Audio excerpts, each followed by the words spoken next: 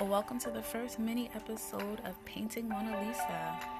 This episode won't be too much, just a rundown of what to come and what to expect from Painting Mona Lisa. First off, I want to talk to you guys a little bit about why I started this podcast, which I did for two reasons.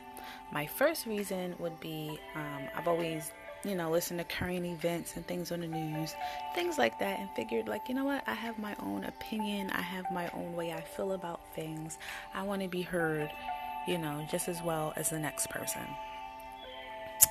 Second reason why I started the podcast is because I'm always on an app called Tagged Live, and I get a lot of compliments and remarks on my voice, among other things. So I decided to just, combine the two and, see where it goes from there. Some of the little things I plan on offering here will be music from unheard artists,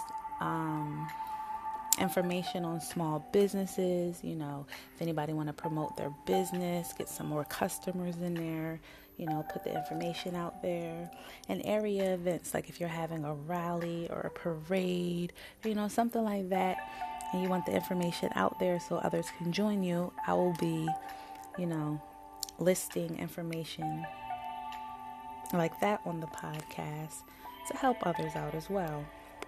I'll also be talking a little bit about sex, politics, news, and whatever else pretty much tickles my fancy.